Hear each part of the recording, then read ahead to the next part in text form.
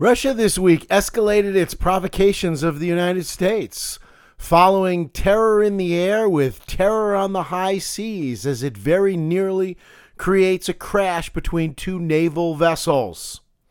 President Trump, of course, raced to America's defense. There was no collision. I've been saying that all along. No collision with Russia. Everybody knows that. My friend Vlad has told me that he would never do such a thing. It's time for Forward Nation Radio.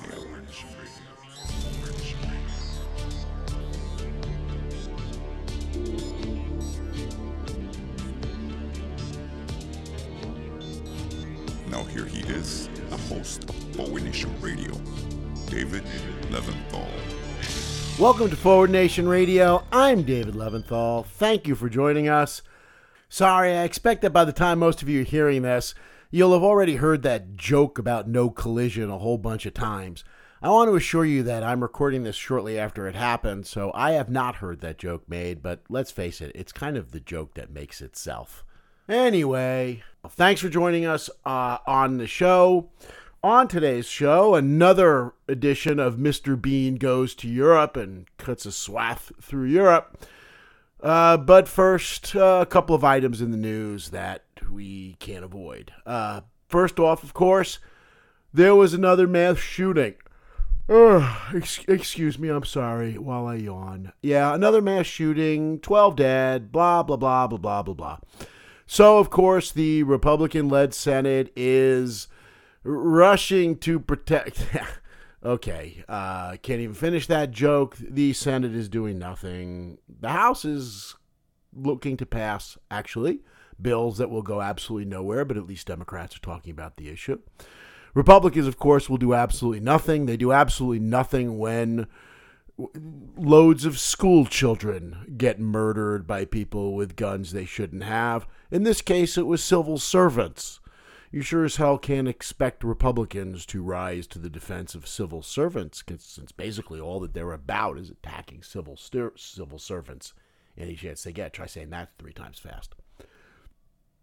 Also in the news, though, you've probably heard this as well. We've passed the 1,000 mark. That's 1,000 federal or former federal prosecutors who have signed the letter saying that the President of the United States is a criminal, saying that Donald Trump would be indicted, that prosecutor who signed over 1,000 of them would have indicted Donald Trump were he not the President of the United States for the crimes outlined in the Mueller report, the several examples, among other things, of obstruction of justice. Is this a big deal that more than 1,000 former federal prosecutors have now signed this letter saying that the President of the United States is a criminal? Yes, it's a very big deal. It's a very big deal for a whole lot of reasons. One, because that's actually a really high number. There aren't all that many federal prosecutors out there, former federal prosecutors. Most of them run for political office, so this is just not really an option for most of them. It is against code for federal prosecutors to really do this. They don't usually meddle. They don't state their opinions in other cases. So this is obviously prompted by a strong belief that this is something that needs to be addressed. And the over 1,000 signatures already belong to both Democratic and Republican former prosecutors. Presumably on the Republican side, those who aren't planning on running for political office anytime soon. So the question now comes up, how many signatures would be necessary in order for Democrats to grow a pair? How many signatures would be necessary indicating that President Trump is a criminal and needs to be impeached to prompt the Democrats to actually institute impeachment hearings? You have the prosecutors asking for it, talking about it being necessary. You have the Sphinx-like special counsel Robert Mueller, former special counsel Robert Mueller, coming as close as his Sphinx-like nature would allow him, apparently, to actually ask Congress to impeach the President of the United States. And yet, the Democrats dither.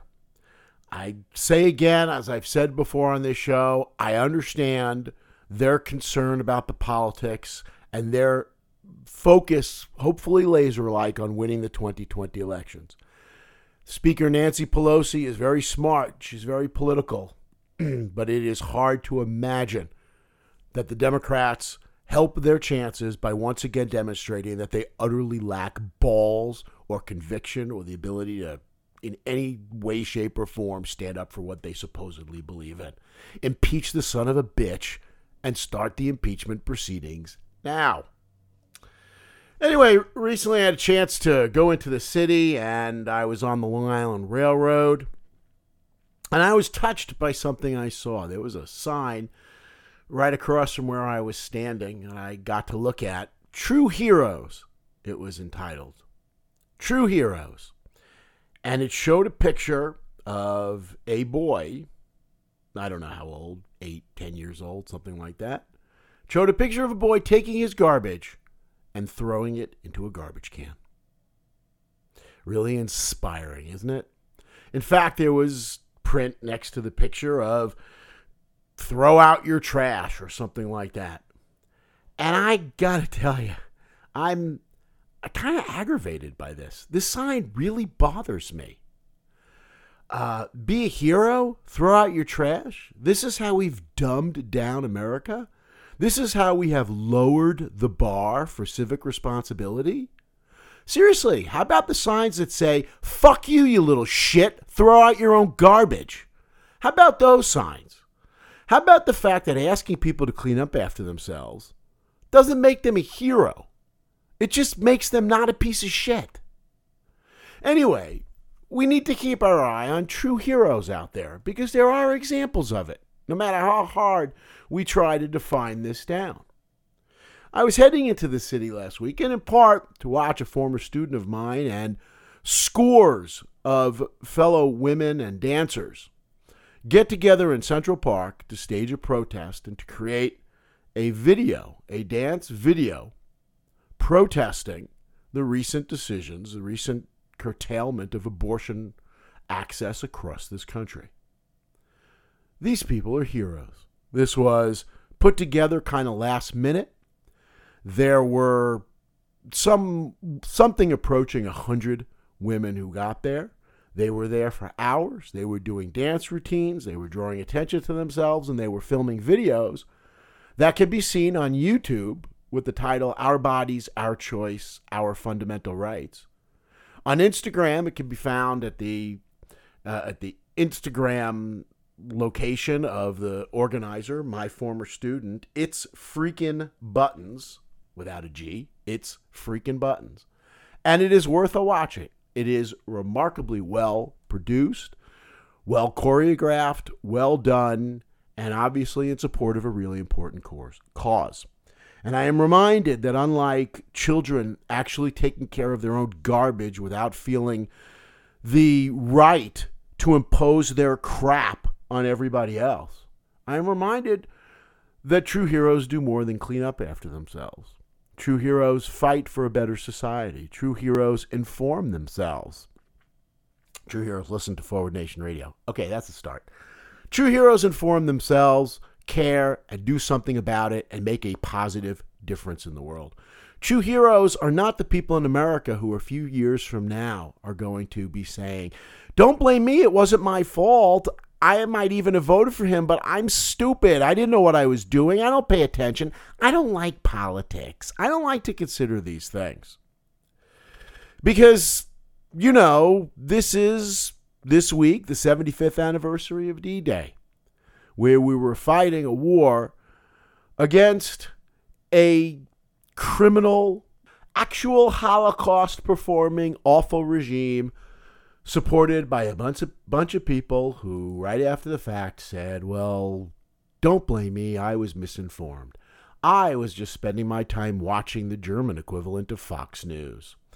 Because a few years from now, God forbid, if this presidency continues much longer, the rest of the world is not going to accept our statements, just like most of us still will not accept that from Germans circa the 1930s. Anyway, speaking both of D-Day's anniversary and of defining deviancy down, We are a little late in putting the show out this week. Maybe it's because, like Speaker of the House Nancy Pelosi noted, when the President of the United States is abroad, this is not the time to criticize him. Okay, that's not really why we're doing it. Because although this is a long, hard and fast rule in American politics, it really is. It is a hard and fast rule that whenever a president is overseas, true patriotic Americans do not criticize him in front of others if he's a Republican. That's right. This is one of those many hard and fast rules that, of course, never applies to Democrats, where Obama could be criticized all the time, including for not having a birth certificate, when he's overseas. But God forbid any Democrat ever try to criticize even a jackass like President Trump when he's overseas, because, gosh, that shows a lack of patriotism. Anyway, President Mr. Bean was bounding across Europe, so to speak, on and around the 75th anniversary of D-Day, emulating his German forebears, cutting a swath through Europe, burning the place down as they went, where the President of the United States was in Europe representing the United States of America. God help us. And he wasn't representing me. That's for damn sure. But Trump began his trip in England and Great Britain, continuing to define deviancy down.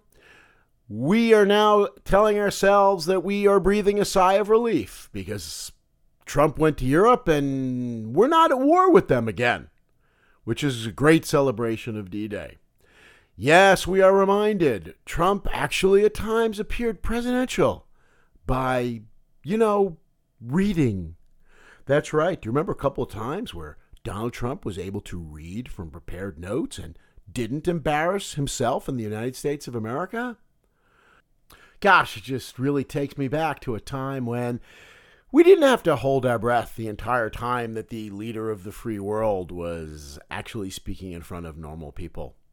To a time when we had an intelligent president who you didn't worry about embarrassing you, like Barack Obama or any other Democratic president we've had in my lifetime. But anyway, Trump was presidential. He was able to read, and let's be fair. He did not try to pussy grab the queen.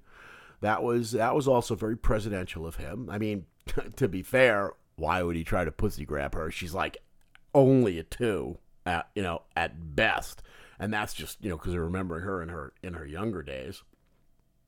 But in other ways, he made us so proud. Like, for instance, testing the British sense of humor. Okay, that subtle, droll humor of Monty Python or Benny Hill or Mr. Bean himself, without the obvious intelligence that those comedians showed. The President of the United States just had them rolling in the aisles. Like, for instance, when he pointed out how much he loved Winston Churchill. Okay, insert your answer here to the question, do you think Donald Trump has any idea who Winston Churchill is or was, or even that he's dead? Ah, yes, when the President of the United States made that knee slapper about having studied Winston Churchill, the whole very idea of this president studying anything was just absolutely side-splitting. This president whose idea of studying is scanning the first page, looking for his name in bold. Okay. While he was there, he picked a very, very, very funny fight with the mayor of London, Sadiq Khan, a guy whose IQ is apparently about 150 points higher than that of our president. But this was pretty funny because the guy is a Muslim. So president starting a fight with him, that was a good one. President embarrassing himself by engaging in schoolyard taunts toward the mayor of London. Well, again, let's just remember, he is a Muslim. And then there, of course, there were those great moments, those again, crowd-pleasing jokes. Well, crowd-pleasing. How about when Trump talked about the big crowds that were there to support him? Yes, big crowds were there supporting President Trump. It must have been the same people who were at his inauguration, who then flew to England to support President Trump. The big crowds that weren't jeering his name. The big crowds that actually thought, that big blow up baby Trump in a diaper, that was actually supposed to be flattering.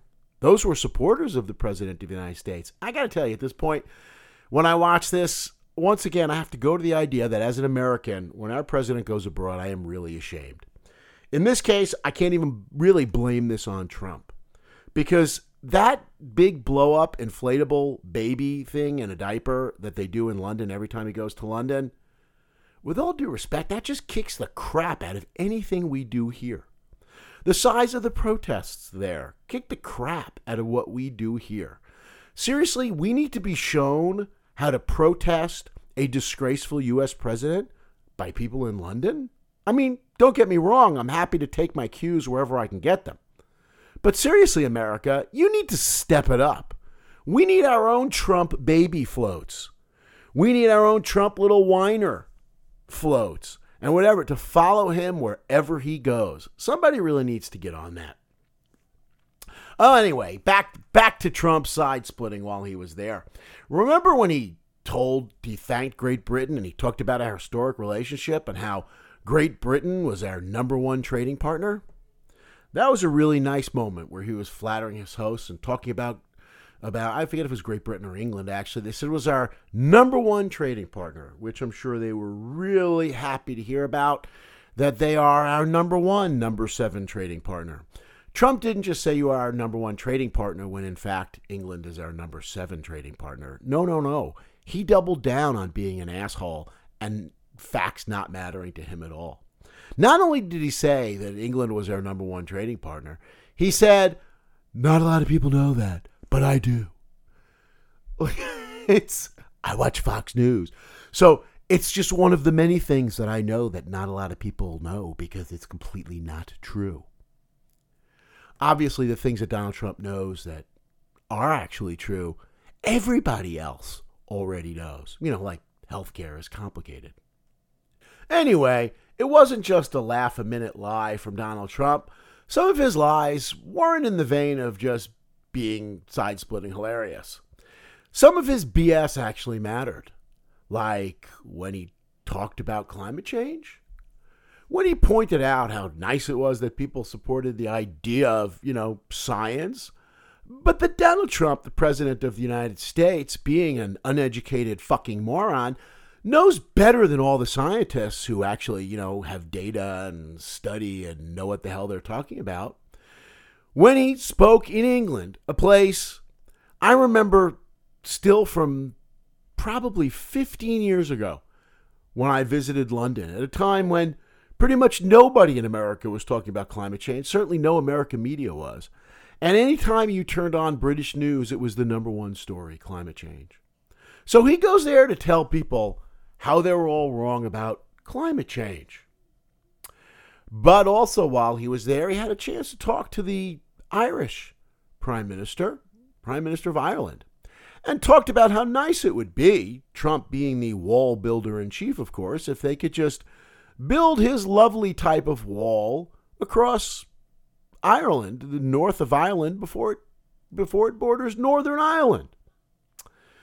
Well, to be fair to the president who just suggested drawing a border wall in one of still the great controversial political hotspots in the world, how could President Trump know about the history with Northern Ireland? How could he know about the Troubles and all the violence and terror that has gone on in the history regarding Northern Ireland?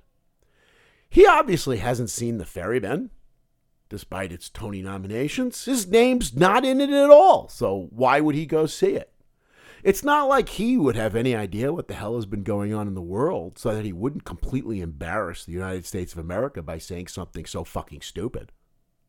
I mean, he is just the president of all. You can't expect him to know what the hell he's talking about when he opens his mouth. But he did even get to burnish his presidential credentials with people who weren't there when he wasn't meeting with the Queen of England or the British Prime Minister, and she's busy trying to kiss his ass before she left office, or embarrassing himself in front of the Prime Minister of Ireland. He was still burnishing his presidential credentials by talking about all the world leaders that he's met over the years. And he talked about his good friend, Shinzo Abe, Prime Minister of Japan. I mean, only a real nitpicker would complain that he couldn't pronounce Abe's name. The guy he'd just been visiting last week and who he's supposedly good buddies with because Abe was nice enough to invite him to a state dinner just because, he was the president of the United States. I mean, let's be fair. Trump giving out a shout out to his new Asian best bud. Well, this gives us an opportunity to talk about how President Snowflake outdid himself on this one. In fact, outdid David Copperfield just last week.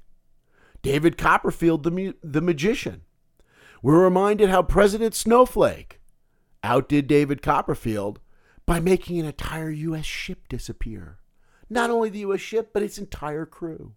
Remember the ship and the crew, the USS McCain, who Donald Trump made disappear while he was in Japan. Oh, I know it wasn't him. It was just people working for him who know what a snowflake he is and who knows how easily his wounded ego gets offended. But did I say his best Asian bud? Uh-oh, I feel bad. I probably shouldn't have said that because as much as he was talking about his good friend, Shinzo Abe, the Prime Minister of Japan, well, let's not forget his real Asian best bud, his BFF, murderous dictator Kim Jong-un of North Korea. Well, we couldn't really forget that because while Trump was there in Europe representing the United States of America, the man he recently described as being in love with, murderous dictator Kim Jong-un of North Korea, was busy killing, apparently, some of the negotiators he had meeting with the American negotiators at the failed nuclear summit recently. Now, it's North Korea, so we don't really know what's going on. It looks like he's had one or more of them killed, although it's possible he's just shipped them off to the North Korean version of Siberia. So yes, we are reminded, even when they're not there, who the President of the United States' real friends are. But anyway, of course, the President of the United States' trip, unfortunately, did not end in Great Britain. No, he went on from there to Normandy, France, for those who are uninitiated, to celebrate the 75th anniversary of D-Day. And undoubtedly, it would be churlish of me to note, while the President of the United States was representing America at this solemn occasion, that his new BFF, the Queen of England, was there as well, and she, in fact, contributed more to her nation's wars than the President of the United States has contributed to his. Not just the fact that she actually supported the British war effort in World War II, but she's probably even paid some taxes over the years or paid some money to support the wars that she may support or not support otherwise. Unlike the President of the United States, who, to be fair, was nice enough to show up over there, overseas, as difficult as that was for him, to celebrate those lucky enough not to be afflicted with bone spurs. That's right. President of the United States going to Normandy and watching all these people get the credit, despite the fact that nobody was talking about the fact that they did not have to suffer through bone spurs. But okay, while he was there, you got to give the guy some credit. He refrained, for instance, from talking about how both sides at D-Day were obviously composed of some very fine people. He didn't even talk about how the people at D-Day fought and died so that Donald Trump could grow up to be really, really rich, completely unaccountable, and ultimately President of the United States. He didn't make it entirely about him at all. He didn't even... He gave up the opportunity to bring up the fact that apparently this came up this week, his prenuptial agreement with his second wife, Marla Maples, pointed out that if their progeny, their offspring, Tiffany, that she would lose her support from Donald Trump if she joined the military. He didn't bring that up while he was at D-Day. You got to give the guy credit for showing some discretion there, a guy who doesn't tend to show a lot of discretion. But he was able to read, and how he read, saying wonderful things about the importance of brotherhood and banding together and the alliance that he's busy trying to destroy when he's back home. Yes, because he read so nicely, we could forget that this man who is extolling the virtues of an alliance that created D-Day and defeated the Nazis is working at home to destroy NATO and that alliance because he read so well. We could forget that, like he almost certainly has. And because he read so presidentially, we could forget his war record and his record on not paying any of his taxes or complying with U.S. laws as a general rule or selling out to Russia. And because he read so presidentially, maybe we could forget that he's such a fucking moron, that he probably did forget all these things, and he probably did wonder why his good friend Shinzo Abe wasn't there, and that French guy he doesn't like was there. Because he read so well, perhaps we could forget that while he was there, he was busy starting a fight with Mexico a few thousand miles away. Hey, everybody, here's a trivia question for you. Trump said that England was our number one trading partner when they're number 7. Anybody want to guess who our number one trading partner actually is? Oh, I know you didn't have to guess because you've been reading in the papers all week that it's Mexico, the country that Donald Trump is trying to start a trade war with. Well, as I go to record this show right now, it looks like we just avoided the trade war by Mexico finally giving in and conceding to Donald Trump's demands. The negotiator-in-chief apparently got Mexico to agree to a deal that it had agreed to only months ago. Yes, that's right. Mexico, Donald Trump right now, I'm sure, is taking a celebratory tour, and Fox News is talking about how great he was to beat the Mexicans at their own game and get what he wants, and that's why we hired this negotiator. But yes, Trump has gotten Mexico to accept something that they had already been willing to accept months ago, and as a result, he gets to declare victory and take his victory lap. God knows Trump needed the win, and obviously his whole plan, making the vassals need to know their place. The rest of the world, like Mexico, needing to bow down at Trump's feet like everybody. Well, oops, maybe the vassals aren't learning their place, but the good news is the vassals in America are busy remaining in theirs. And Trump had to cave here. Okay, that won't be the narrative if you're listening to right-wing radio or watching Fox News. But Trump caved here. And maybe part of the reason for that was because the Republican Party in Congress finally put their foot down. We finally learned what it took to get the Republicans to show a little bit of spine and say that they would not support this president. Sure, when he was caging children, he wouldn't lose their support. When he was impoverishing Americans and forcing Americans to pay for his hissy little fits of a trade war, well, they still had his back then. What was different this time? What was different this time is this was affecting big corporate donors. The stuff we get from Mexico is used by big U.S. corporations to sell products to Americans. And you don't fuck with Republican donors. You can put children in cages, but Republicans have to draw a line somewhere. What was interesting also to look at this whole story is the extent to which, while for Trump this was all about winning, let's be clear that for America, we needed to lose.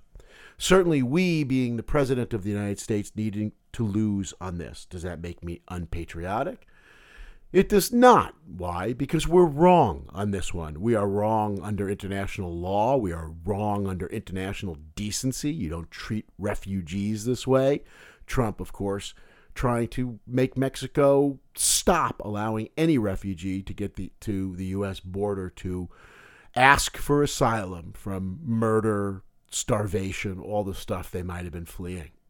For humanitarian reasons, it's a good thing that we lost.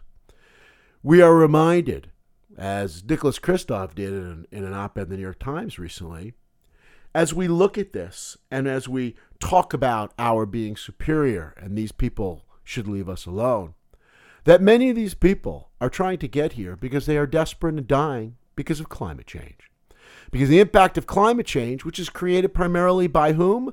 By Americans, who think that we have a God-given right to inflict pain on the rest of the world and not have it come back and have to deal with it ourselves, because that ultimately is what we are talking about here. As the administration just today continued to show that it is escalating its efforts to hide climate change, not hide the effects of climate change, but hide from Americans its actual existence. Let's make those people fleeing Central America from drought and famine in Central America, let's hide them from Americans who want to buy our big SUVs, who want to buy our products and build our McMansions and not in any way, shape, or form have to pay the price of what we are actually inflicting on other people. But perhaps I'm being unfair. I may be being unfair to the Trump administration. I'm not recognizing their goodness because while the president was overseas, we saw from our government that, and here's a quote from Health and Human Services, promoting the dignity of human life from conception to natural death is one of the very top priorities of President Trump's administration. That was a statement put up. I'm going to stop for a second. One of the problems with not doing the show in front of a live audience is I probably step all over my laugh track. I never know when to stop to let you guys laugh so you don't miss part of the show. So, yeah, you might take a few moments. You should have settled down now for you're laughing at the fact that Health and Human Services is talking about this president giving a crap about promoting the dignity of human life. But there's more here. The reason they had to say this was because the administration has basically ended fetal tissue studies. They're done at the National Institute of Health, where most of them are being done, as part of sharp cuts overall to the use of fetal tissue in studies. Let's be clear, this has nothing to do with promoting the dignity of life. This doesn't do anything to combat abortion. Fetal tissue cells from abortions cannot be used already in federal research. These are the product of what otherwise would be thrown into the garbage. That's right. Donald Trump has protected the dignity of human life to not become part of important scientific research, but instead to get thrown into the garbage. This isn't about promoting the dignity of life. This, of course, is about appealing to fucking assholes, as just about everything in the Trump administration is. As the University of California, San Francisco chancellor pointed out, they will be strongly affected by this. The decision was politically motivated, short-sighted, and not based on sound science. Sound science? Maybe I should wait for a few minutes so that somebody can look it up for the President of the United States or any Republican that might have actually come across this show by mistake. Because when they talk about political motivated, short-sighted, and not based on sound science, millions of Trump supporters across this country rise up as one to say, duh? Okay, it will devastate crucial medical research, according to other experts. It will make millions of sick people suffer and die needlessly. Like Republicans' effort to deny health care to sick people. Although, to be fair, in the Republicans' defense, that still would be a natural death if you die of a disease that would otherwise be cured. So I guess technically they're right. Donald Trump does care about the dignity of life until natural death. Just, an early natural death for some. And let's not forget before we leave to point out that this is coming from Alex Azar's department. Alex Azar, the head of Health and Human Services, you might recall from a show many weeks back that Alex Azar, before he became the Secretary of Health and Human Services, was the guy who helped bury the case against the serial child molester and child sexual trafficker and rapist in Florida, who also happened to be a Republican donor. Yeah, dignity of life, Republican style. Anyway, that's our show. Thanks for joining us. We'll be back at you soon. In the meantime, rest easy knowing that the President of the United States is back home protecting us. You've been listening to Forward Nation Radio with David Leventhal.